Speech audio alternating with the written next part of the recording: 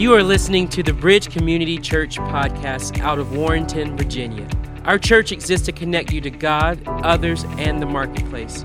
For more information, you can visit us online at bridge4life.com. Thank you for listening, and we hope you are blessed by today's message.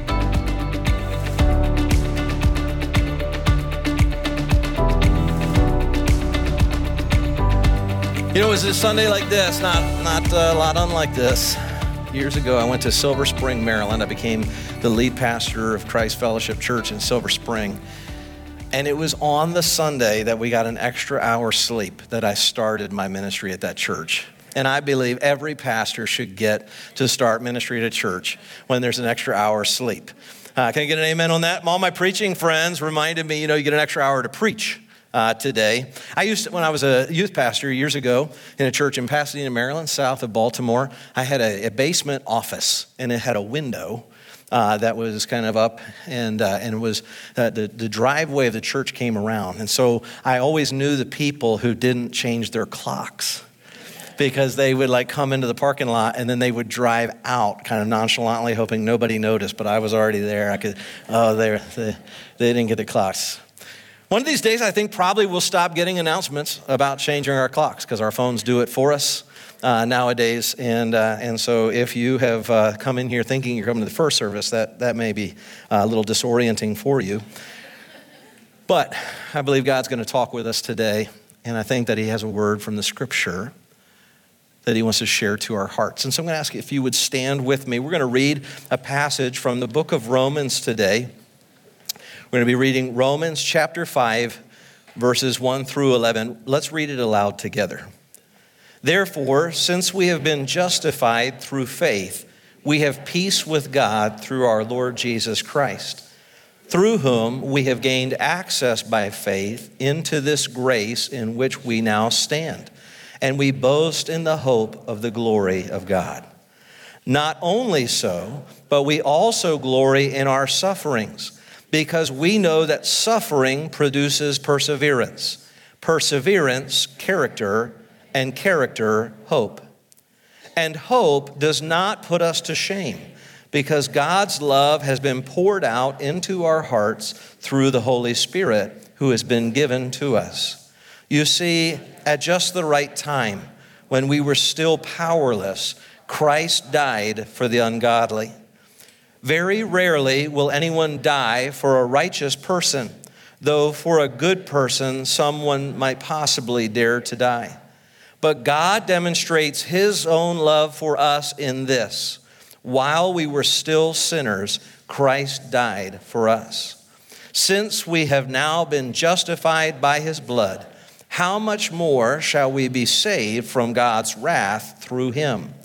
For if, while we were God's enemies, we were reconciled to him through the death of his Son, how much more, having been reconciled, shall we be saved through his life?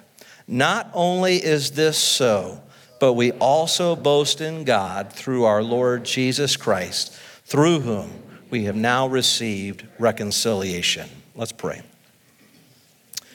Lord, it is through you that we receive reconciliation.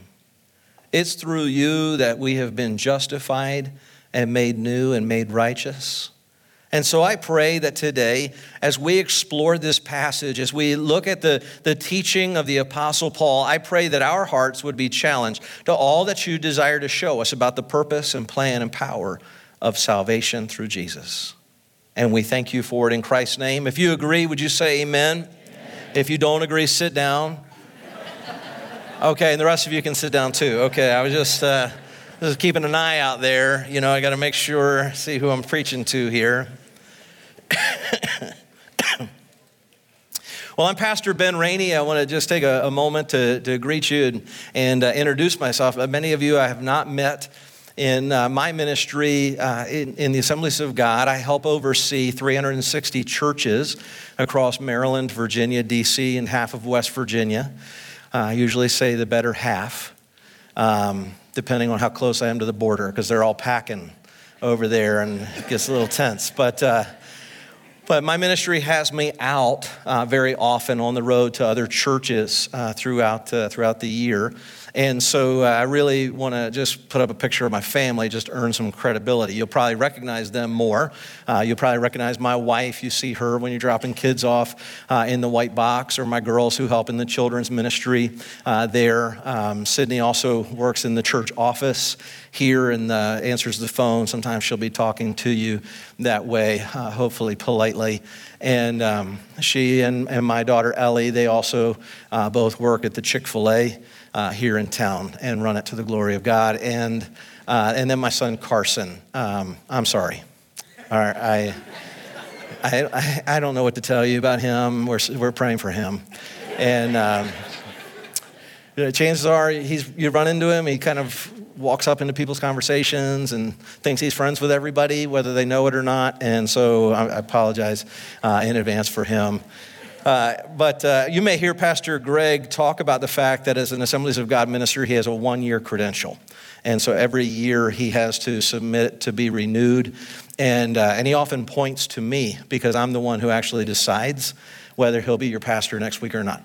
And so I think out of some kind of obligation, he occasionally opens the opportunity for me to preach to you.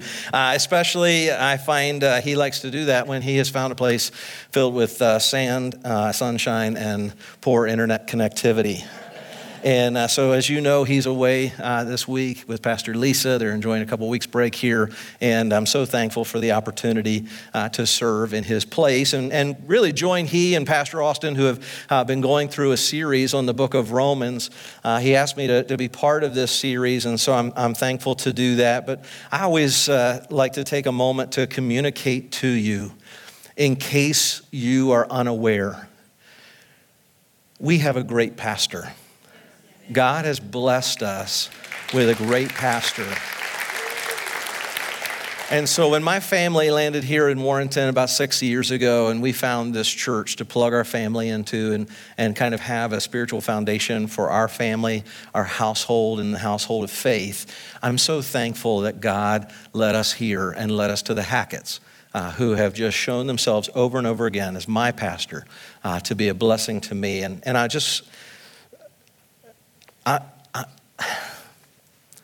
I'm kind of a professional at this. I hope you can just take it from me. We've got a good pastor, and we're really blessed, all right? All right. I sound very egotistic. I'm a professional at this. What I mean is I know bad pastors. Like, I know that very personally. Okay. Hey, listen, let's go ahead and jump back in here, piercing the darkness, looking at Romans. To know Romans is to know Christianity.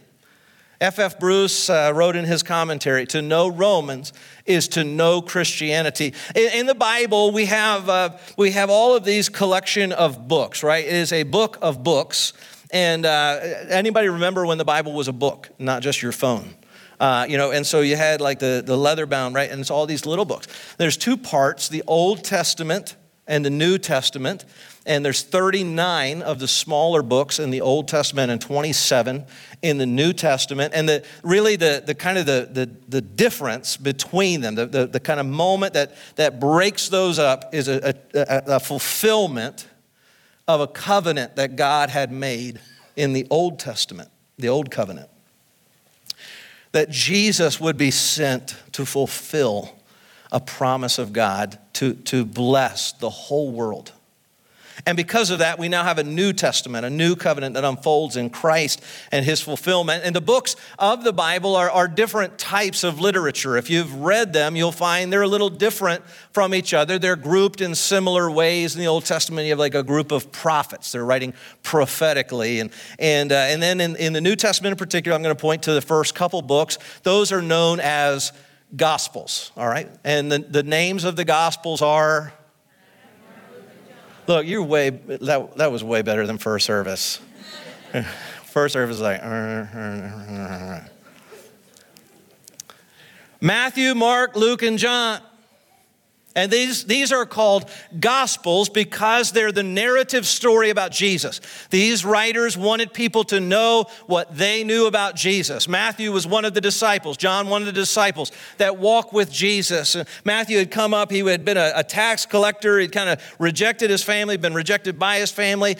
He met Christ and everything changed. And so he's saying, look, now I understand the fulfillment of the Old Testament law, the promise that the Messiah, which was particularly interesting to those who had studied the law, the Messiah has come in Jesus. And then you have Luke, right? He was a doctor, didn't know Jesus personally in the flesh on the earth. He came to know Jesus by faith like we have. But he was a doctor, and so he set about to write an orderly account where he sought out eyewitnesses to make sure that he recorded the things about Jesus accurately. And it was really written to a Greek audience to understand that the Christ had come, the deliverer had come.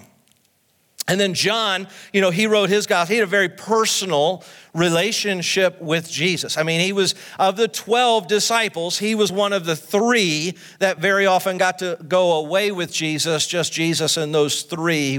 He was kind of in that elite group. John was, in fact, the night that Jesus was betrayed and he did the Last Supper, John was the one who sat closest to Jesus. Like so close, he put his head on his shoulder once. In fact, John refers to himself in his gospel as the one Jesus loved, which I guess if you get to write your gospel, you get to call yourself whatever you want. I'm sure the other disciples were like, did you hear what this guy called himself in his gospel? The one Jesus. Good for you, John. It's like Moses writing in the Old Testament that he was the most humble man on the face of the earth. Like, I don't know, like if God carries you along by the Holy Spirit to write the scripture, you get to get some liberties with that kind of thing. These are the Gospels, and then you get into the book of Acts. Now, Acts is a history book. It's telling the story of the history of the new church. We're in the New Testament, remember this. First 4 books are gospel, then history, and then we get to a section called epistles, and the epistles are letters that apostles wrote, right? And usually they're instructional, corrective, that kind of thing, encouraging. And I think, though, to know Romans is to know Christianity. And in this way, I think that to some degree, Romans has been miscategorized as an epistle. I don't think that was Paul's intention of writing it. I think it's a gospel. Paul is writing to help people know who Christ is and what Christ has done in us. Now, it doesn't record for us kind of the stories and the parables that the other Gospels do, but it is written with very much the same purpose of introduction to who Jesus is and what our faith is all about. He has a fondness, Paul has a fondness of referring to it as my gospel. In fact, he does that twice in this book and elsewhere in the New Testament. He refers to my gospel, and it's because the Holy Spirit had so intersected with the Apostle Paul's life that he revealed what Paul called a mystery of the gospel. He revealed that God had opened the door beyond just the Jewish people to all people who would turn their faith to him. And in so doing, Paul is now writing to a church that is diverse. He's writing to a church that he hopes to visit one day. In fact, he said in Acts 19, he says, I hope to go to Rome in the future. He was planning a trip to Spain. And how many of you know if you're planning a trip to Spain, you might as well throw Rome in? I recently went to Spain. I did not get to throw Rome in. There was an international conference for the Assemblies of God World Fellowship, and my sister, it was held in Madrid, Spain. My sister is a missionary in Madrid, and so I got to sleep in like a closet in her apartment, just long enough for a single bed there, like a cot. And so I got to sleep there. Very cool. But I got to see some cool things. I went to Segovia, and I actually saw a working aqueduct built by the Romans when this letter was written. This is probably why Paul wanted to go to Spain, was to see this aqueduct, because it was amazing. All stone, no mortar, still standing, still flowing water in the city of Segovia 2,000 years later. Amazing to me. Anyway. But Paul would have been coming from the other side of the Mediterranean, so it would have made sense. He could stop by Rome on his way to Spain. He's hoping to meet up with them, and so he's writing some instructions here in this book. He's laying the foundation in order to bring order and organized doctrine for the church in Rome. The writings here contained in the book of Romans have had significant impact throughout history. You maybe have heard of St. Augustine. He was converted in 386. He was reading Romans 13, verses 13 and 14, and this is what he recorded about his experience reading Romans. A clear light flooded my heart, and all the darkness of doubt vanished away.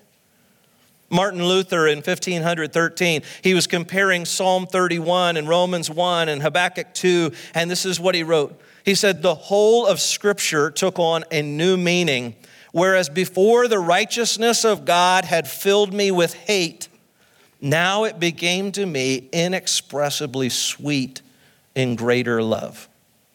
John Wesley in 1738, he wrote, I felt my heart strangely warm. I felt I did trust in Christ alone for my salvation. And theologian Karl Barth in 1918 wrote on studying Paul in Romans, the mighty voice of Paul was news to me and gift to me, no doubt to many others also. I mean, these are modern era people that we think of. But who were the people originally receiving this letter? Now, Scripture isn't clear to us about how that happened. We know the timing of the book by comparison with the history in Acts, but it is likely that the people who made up the church in Rome came from perhaps those who had traveled, Jewish people who had traveled to Jerusalem for a celebration known as the Day of Pentecost, where on the Pentecost, following Jesus' death, burial, and resurrection, people began to exclaim in other languages who God was and bring glory to Jesus. And 3,000 people around the streets came to faith in Jesus Christ and then went back home. They had come in to celebrate this feast, and then they went back. So it's possible that the believers, the first believers in Rome, may have been part of that Pentecost festival. It's possible that they were Jewish believers in Jerusalem after Stephen was stoned. And if you knew the New Testament story, Stephen was a deacon in the church. He was stoned to death, meaning they threw rocks at him until he died. Anytime I preach about people being stoned, I have to carefully explain. They threw rocks at him until he died. It was a traumatic thing for the church. So traumatic, the scripture says, that immediately people, believers in Jerusalem, began spreading out and leaving town because they didn't want to get killed too. And so perhaps some of those believers found their way to Rome. It's possible that on Paul's missionary journeys, as he was starting new churches, he would have led people to Christ, and then from there they would have relocated to Rome. We know from his writings that he did know a number of people there in Rome, and so in some way he had intersected with them, but there were still many that he wanted to meet when he would have a chance. He didn't know when he wrote this book that his trip to Rome would not be on the way to Spain. Instead, it would be on a way to a trial where he would testify before Caesar in order to defend his life. And ultimately, history tells us it's where he lost his life for the sake of the gospel, where in that process, he was martyred and persecuted for his faith. But he's writing to Rome in order to lay kind of this instruction. Now, unlike his other writings, which were usually very corrective. In fact, it's become popular, the meme that's going around. It's like, if Paul was alive, the American church would be getting a letter. Have you seen that? Like, why? Because Paul constantly wrote churches to say, you're doing this wrong. Straighten up, people. And now, in their defense, you know, Paul planted a church and was there for like 3 weeks in Thessalonica before he left them. Now, that's a great church planting plan, right? Hey, everybody, we're going to start a church. All right, we're coming to listen. Week number 1, Jesus. That's probably what he talked about. Week number 2, love the Lord your God with all your heart, soul, mind, and strength. Love your neighbors yourself. This is how we do it together. Week number 3, you need the power of the Holy Spirit. And he was gone. Now, what could go wrong with that, right? A lot, apparently. He actually had to send leaders back to that church, like go get them straightened out, right? But that was kind of how he did it. He would kind of come into a town and start a church, and then he would leave. And in such a young faith to begin with, I mean, you're talking 20 years after Jesus' death, burial, and resurrection, Paul is writing to Rome to say, hey, we need to bring into order and organize what we believe so that we understand the gospel. And that leads us here as we begin to unpack chapter 5, verses 1 through 11, to 3 principles I want us to look at today. You can help me by reading point number 1. Can you help me read it out loud? When facing a challenge in the church, go back to the gospel.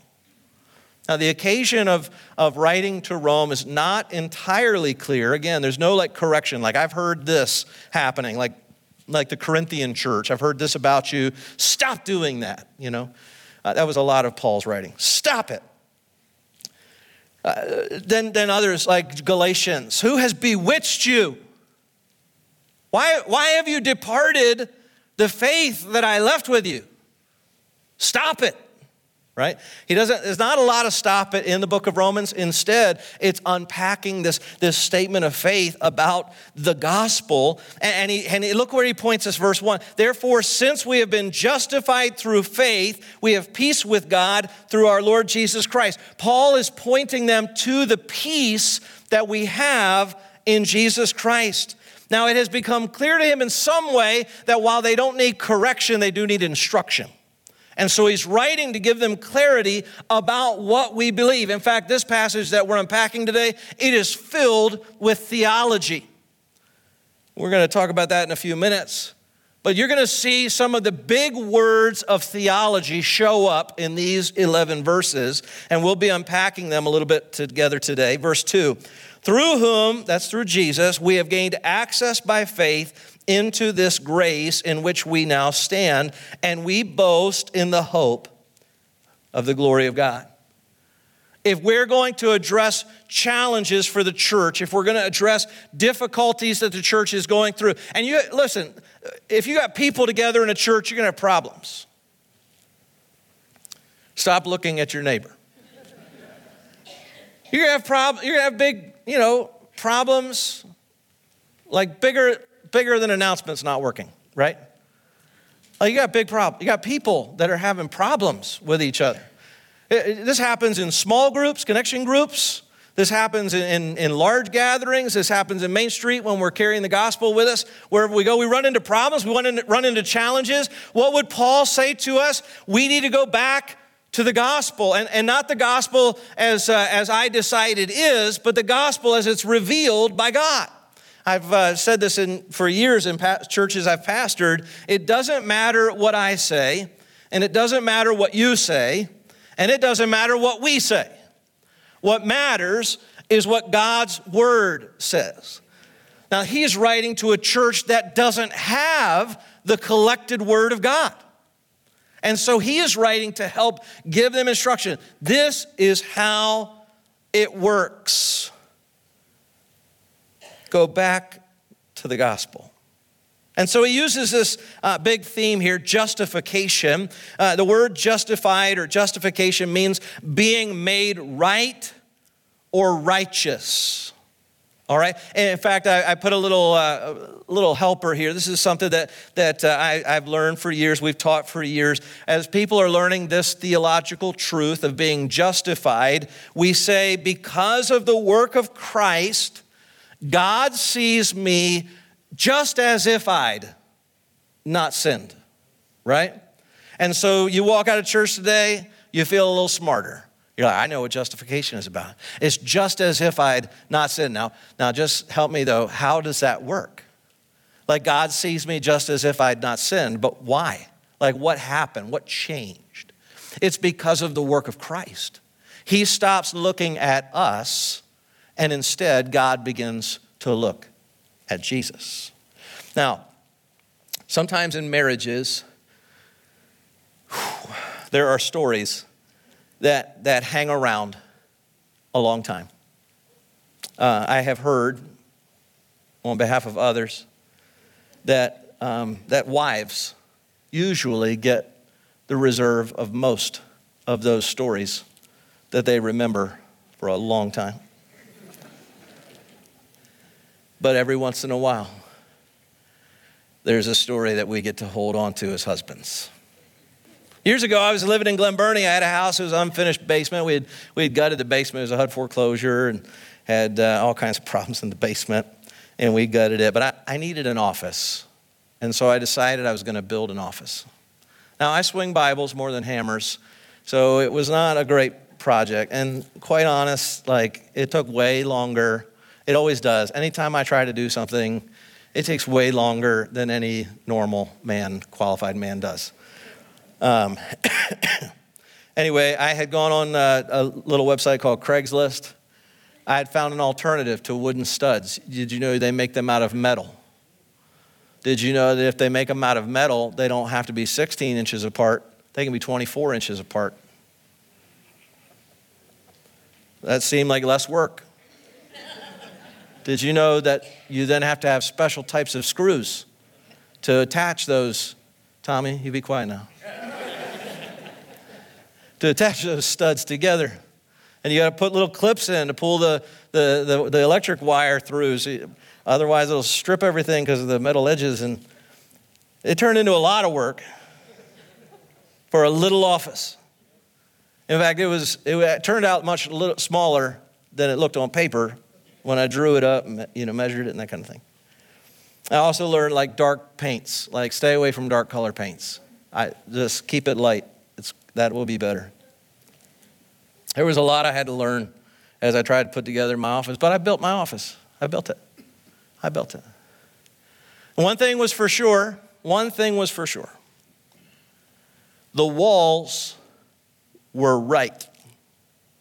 They were straight, up and down, and they were 90 degrees in the corners. I didn't know a lot about building, but I knew that part. And so I worked to make sure, because I knew at some point we got to hang a door in the wall. And if those other parts aren't right, then the door's not going to work right. I don't know how to hang a door.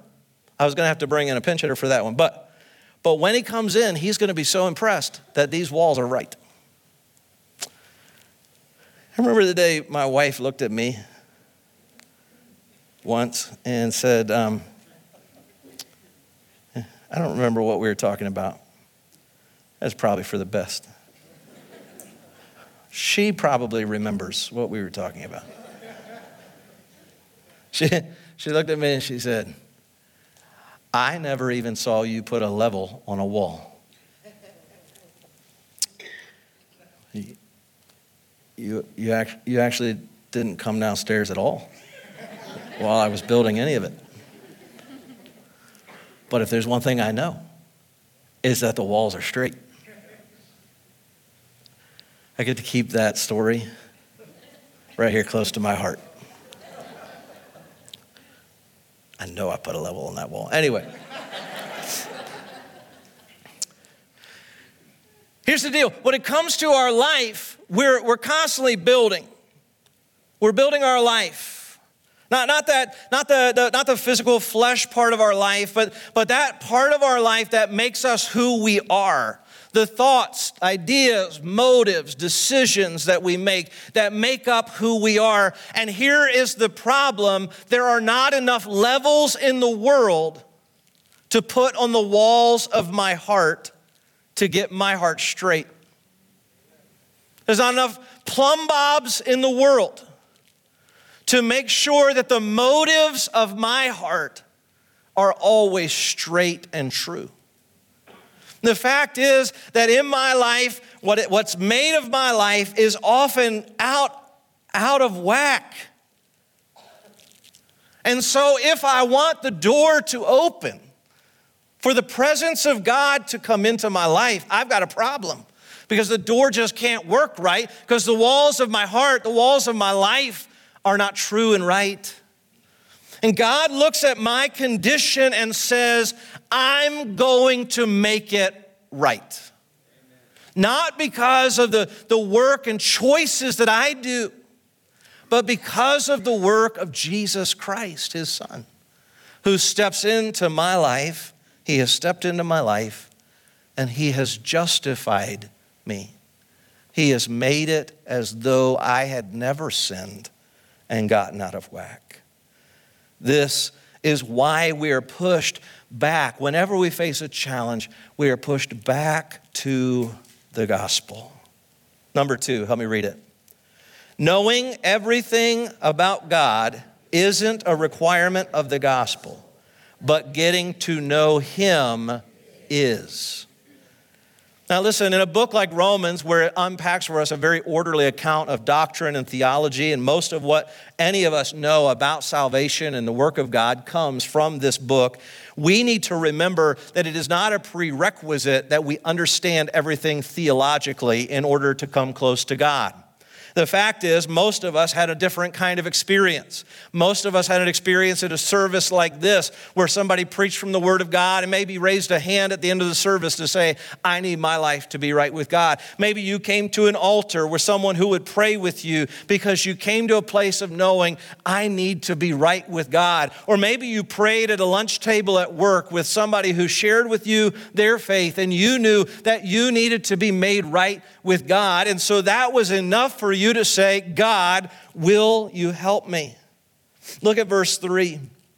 Not only so, but we also glory in our sufferings because we know that suffering produces perseverance, perseverance, character, and character, hope. In our lives, we know that coming to Christ and finding this way of justification now reframes for us everything that we experience in our lives. Because now even the sufferings we go through are really setting us up to know him more. I don't know about you, but pain hurts me. Suffering, not high on my list. And yet we all endure that. We all go through that. Jesus himself was a man acquainted with suffering. Jesus himself said to his followers, in this world you will have trouble, but take heart. You'll have tribulation, you'll have problems, but take heart. I've overcome the world. The point isn't that we escape from our problems. The point is that we walk through our problems with Jesus. He reveals himself to us in our sufferings. This is his teaching, Paul's teaching, Peter's teaching. All through the scripture in the New Testament, we're told about suffering and the way that Christ is there with us through it. But here, Paul says that even in our suffering, it produces perseverance. Perseverance has a job to do. It produces character, and character produces hope. If you find yourself lacking hope, I'd like to redirect you, like Paul does, back to your suffering. Because leaning into our suffering actually has a redeeming work. It actually brings about perseverance and character. And character that makes us so integrous, right? So solid from top to bottom, in and out, that we know that we are walking through this with Christ, that it produces within us hope. My friend Doug Clay says this: we can't feel our way to a knowledge of God. The only way we can know God is to get to know him, is to take time to study what he has taught, read what has been shared to us about how to walk with him. Knowing everything about God is not a requirement of the gospel, but getting to know him is. Verse 5 goes on, and hope does not put us to shame because God's love has been poured out into our hearts through the Holy Spirit who has been given to us. You see, at just the right time. Now I've got to say this, the Apostle Paul in his writing, he does have a habit of kind of these pithy kind of statements that he makes. Perseverance, character, hope, right? At just the right time. when we were still powerless, Christ died for the ungodly. You know, back in Glen Burnie, just south of Baltimore, where I'm from, we have this clinic, and it's called Right Time Pediatric or Right Time Medicine. And what's funny to me is that they've taken the pediatric out of it now, but for years it was Right Time Pediatric, and but it wasn't just children that went there.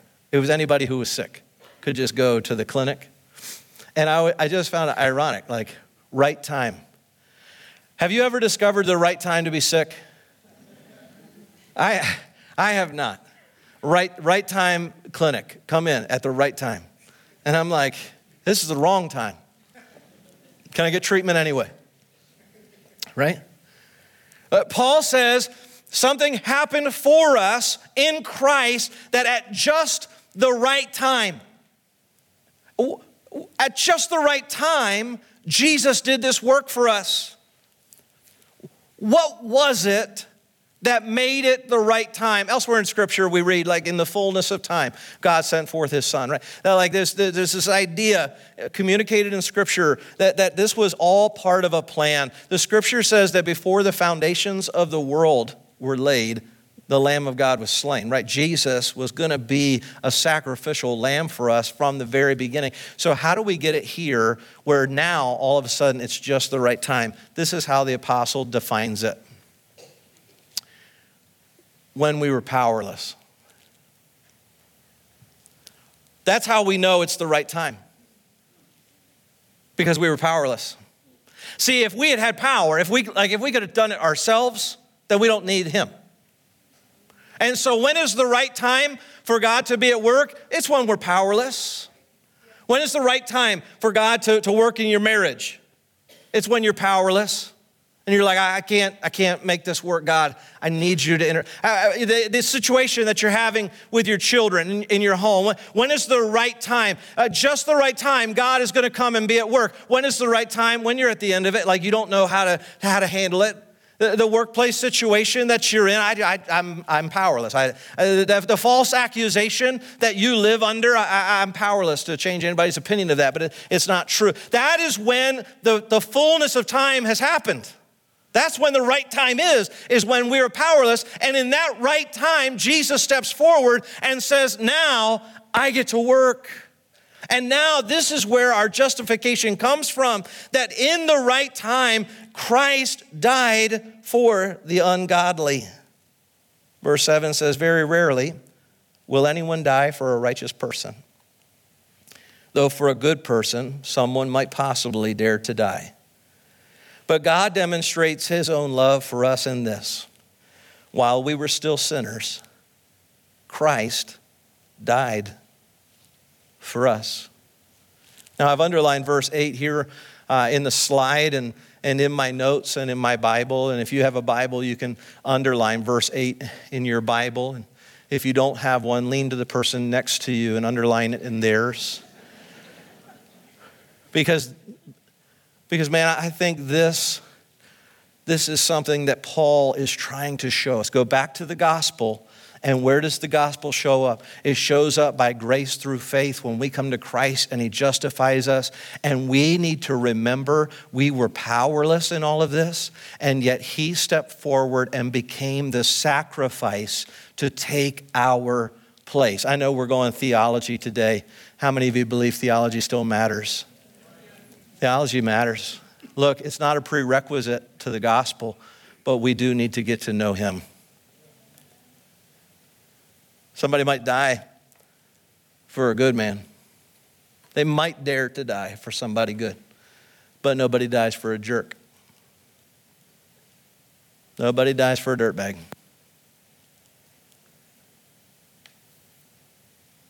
Years ago, we brought our first child home from the hospital, and we have a beautiful handmade bassinet made out of cherry wood, and we put it in our bedroom. And it lasted 3 nights. The third night, I was like, get it out of here.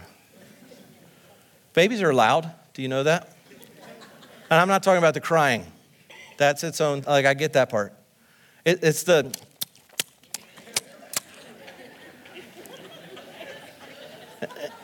It's the It's the grunts. It's like they make noise. And I'm like, there's a room for her. And she can go figure it out in there. Because I got to sleep in here. It may explain some things, problems with my children. But anyway, I just needed to be quiet. I just needed to be able to sleep. But you know, as a young father, when your baby gets sick, it does, like babies don't know how to clear their throat or like cough. And so it's like discovery time of that constantly. And you can like hear all the gurgles. And you're like, I don't know if my baby is going to take another breath because she has a cold. And you fathers in the room maybe know that feeling like me, where you say, Lord, if there is any way. I know it's minor. I know it's a little thing that your baby's got a cold or whatever, but it feels like a big deal when you're listening to that baby choke. You're like, oh, if there's any way I could take her place, I would. I mean, some people might die for someone good, but nobody dies for someone bad.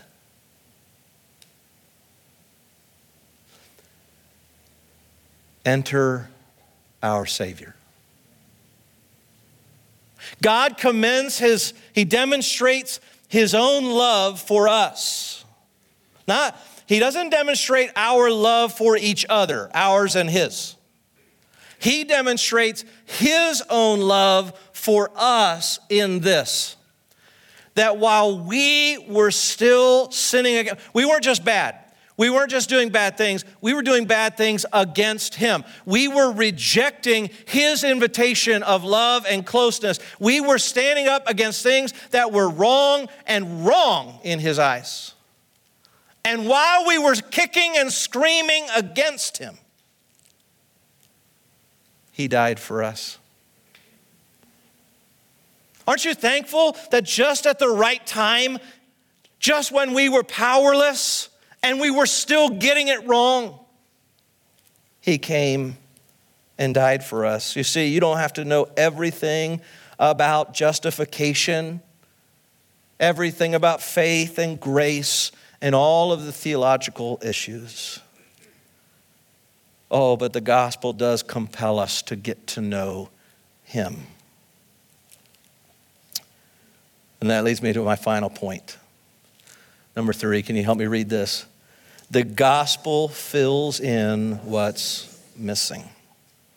Verse 9 says, since we have now been justified by his blood, how much more shall we be saved from God's wrath through him? For if while we were God's enemy, we were reconciled to him through the death of his son, how much more, having been reconciled, shall we be saved through his life? Not only this is so, but we also boast in God through our Lord Jesus Christ, through whom we now have received reconciliation. You know, it's not an easy thing to talk about heavy subjects in the Bible. Certainly, the idea of God's wrath is one of those. We just read about the wrath of God. In fact, Paul writes about it in chapter 1. He starts by saying that the wrath of God is poured out against all who are ungodly and wicked. Anyone who is apart from God is under his wrath. And that's a heavy thing. This is why the term salvation, when we talk about it in the church, we say, I've been saved. Have you been saved? Do you know about God's work of salvation? We're not just talking about have you entered the club? We're talking about, have you been saved? Has your soul been saved from the wrath of God? Now, I know the World Series just wrapped up and the Baltimore Orioles should have been in it. Still living in that place of comforting myself that at least we lost to the team that went on to win it all. But I've brought my favorite baseball hat for obvious reasons. And here's what I learned. Baseball has a way, if you endure it. I know some of you are like, oh, he's talking baseball now. All right, you can wake up in a few minutes. All right. if you can endure it, every once in a while, people who are not even supposed to be on the field, I mean, they're not even wearing either of the team's uniforms. They have their own special uniform.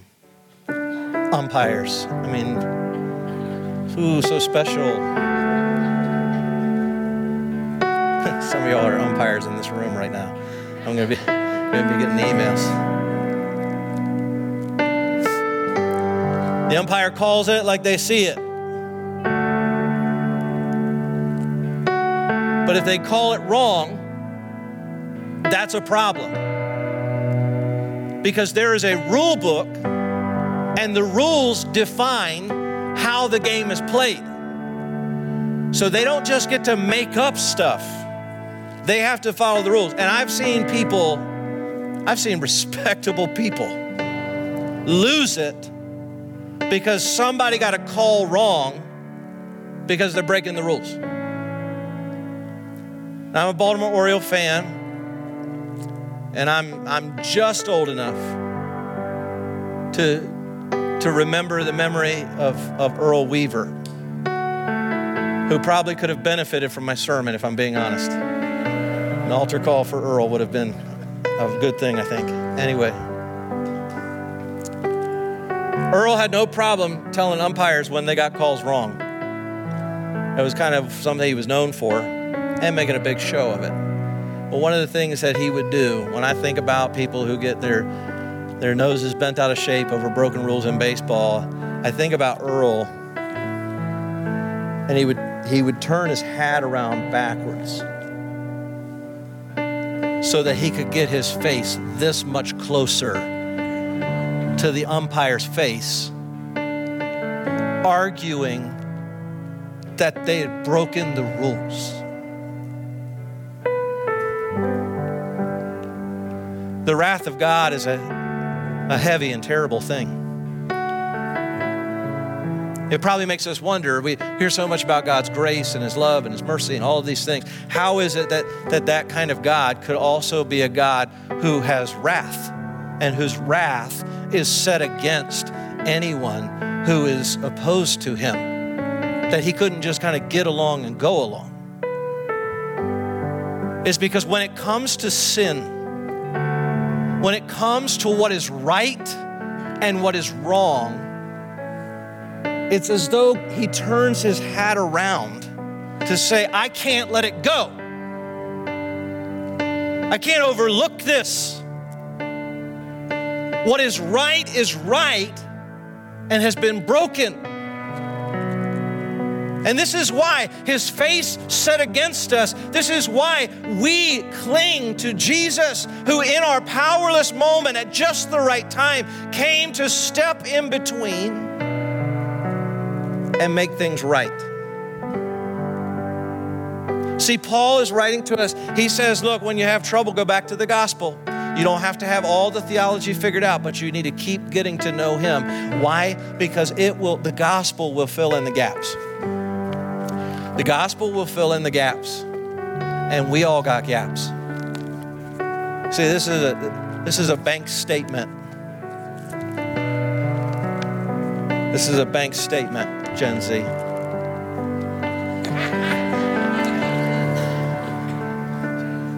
Banks actually keep record of what I put in it and what I take out of it.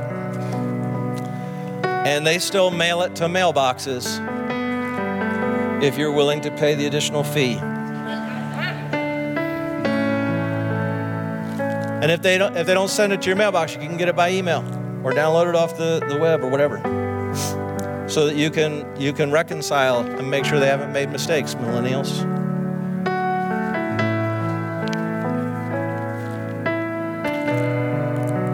So they send up to settle up, and they're like, in here, this is what you've got. And I have to sit with it, and I have to say, well, I have a record of my own. It's called checkbooks, baby boomers, where you carefully keep track, send it to the mail. I think Pastor Danielle mentioned that. Keep track this is how much money I have in my account, because you don't trust the bank. Don't trust the bank. You look at the bank and you look at your records and you say, do these match? Are they right? And here's the thing, when it comes to reconciliation, and this is what the Apostle Paul wrapped up with. He said, we're reconciled. He makes it so that we are reconciled. There's gaps. Where do the gaps show up? Well, the gaps show up in what's called deposits in transit. Deposits in transit. It means I took it to the bank, I deposited it in the ATM machine. They just haven't got it yet to add it into their record. They'll get it like tomorrow or the next day, but when they send me the record, they didn't have it. That's deposits in transit. There's also fees, like insufficient fund fees. I think most of us know a little bit about that. Others of you, good for you. Every once in a while, the bank gets a little cut, and it cuts deep. And they say you don't have enough money for that check that you wrote, right? But these little gaps are the difference between my record of what I've got and their record of what I've got. And there are these gaps. Paul says that through the work of Jesus Christ, we are reconciled. That means that the gospel fills in the gaps. When I think about my account with God, my heart account with God, I recognize that sometimes there's deposits in transit. It's like the good things I'm going to do, I'm really going to get around to that. Like I'm going to get it in there at some point here, God. But he's looking and saying, yeah, but it's not in your account. And I also know my life gets dinged with fees. Gets dinged with fees because of insufficient funds in my heart. And I don't even have the money. I don't have the capital of my soul to make it right. But the gospel fills what's missing. This is the promise of his reconciliation to us, that if we take account of our life between us and God right now, his gospel fills in what is missing to justify us and make us righteous before him. Would you bow your heads with me? I wonder today, as we conclude, if I might pray for you. I wonder if I might have the opportunity to pray with somebody in the house today who says, Pastor Ben, I'm listening to this message and I'm realizing, man, the account of my life, the account of my heart between me and God, it's got gaps. And I need God to reconcile my life. I need him to forgive me. I need him to make me right. And so, Pastor Ben, would you pray for me that I could receive his justification, that I could receive his reconciliation? I want my life to be right with God today. If that's you, would you slip your hand up and look up at me? I want to pray for you. I'm not going to call you out or embarrass you. You just slip it up, look up at me, and put it back down. Anyone today who says, Pastor Ben, the walls of my heart aren't right, but I believe that God can forgive me and make me whole. Anyone else today responding to God? Say, Pastor Ben, remember me in your prayer when you pray today. Would you stand with me all across the room? When we have trouble, we look back to the gospel. We don't have to have it all figured out, but we need to get to know him because his gospel fills in what's missing. God, I pray for this congregation. Lord, for those that are responding to you, God, I pray that you would be at work. Do what only you can do. Lord, we believe that you work at just the right time. And so for someone today, it is that right time. God, I pray that you would meet them where they are. I pray, God, you would encourage them. I pray that this church body would rally together in the gospel of Jesus Christ. And we thank you for it in Jesus' name. Hallelujah. I'm going to invite our church leaders and connection group leaders, if you'd come and find a place at the altar. We're about to conclude the service. We're going to sing together as we dismiss. And And as we do, if you have a need in your life or you're responding to the message today, I want to invite you to come and find somebody to pray with. These are friends that want to pray with you. Standing around you today are people who have decided to follow Jesus. And so they won't mind at all if you ask if you can step by them in order to come down here. Probably they have at one time or another made their own way down to this altar. We believe that God meets us here. And we believe this is the right time to meet with Him. As we conclude today, I want to pray a blessing over you. And as I do, we'll conclude. The altars will be open. The worship team will lead us. Would you receive this blessing? The Lord bless you and keep you. The Lord make His face shine upon you and be gracious to you. The Lord lift up His countenance upon you and give you peace. Amen and amen. God bless you.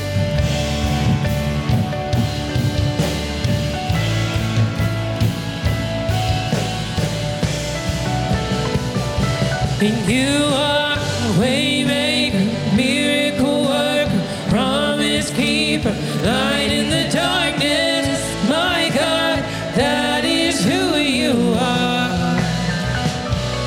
You are a way maker, miracle worker, promise keeper, light in the darkness. My God, that is who you are. You are way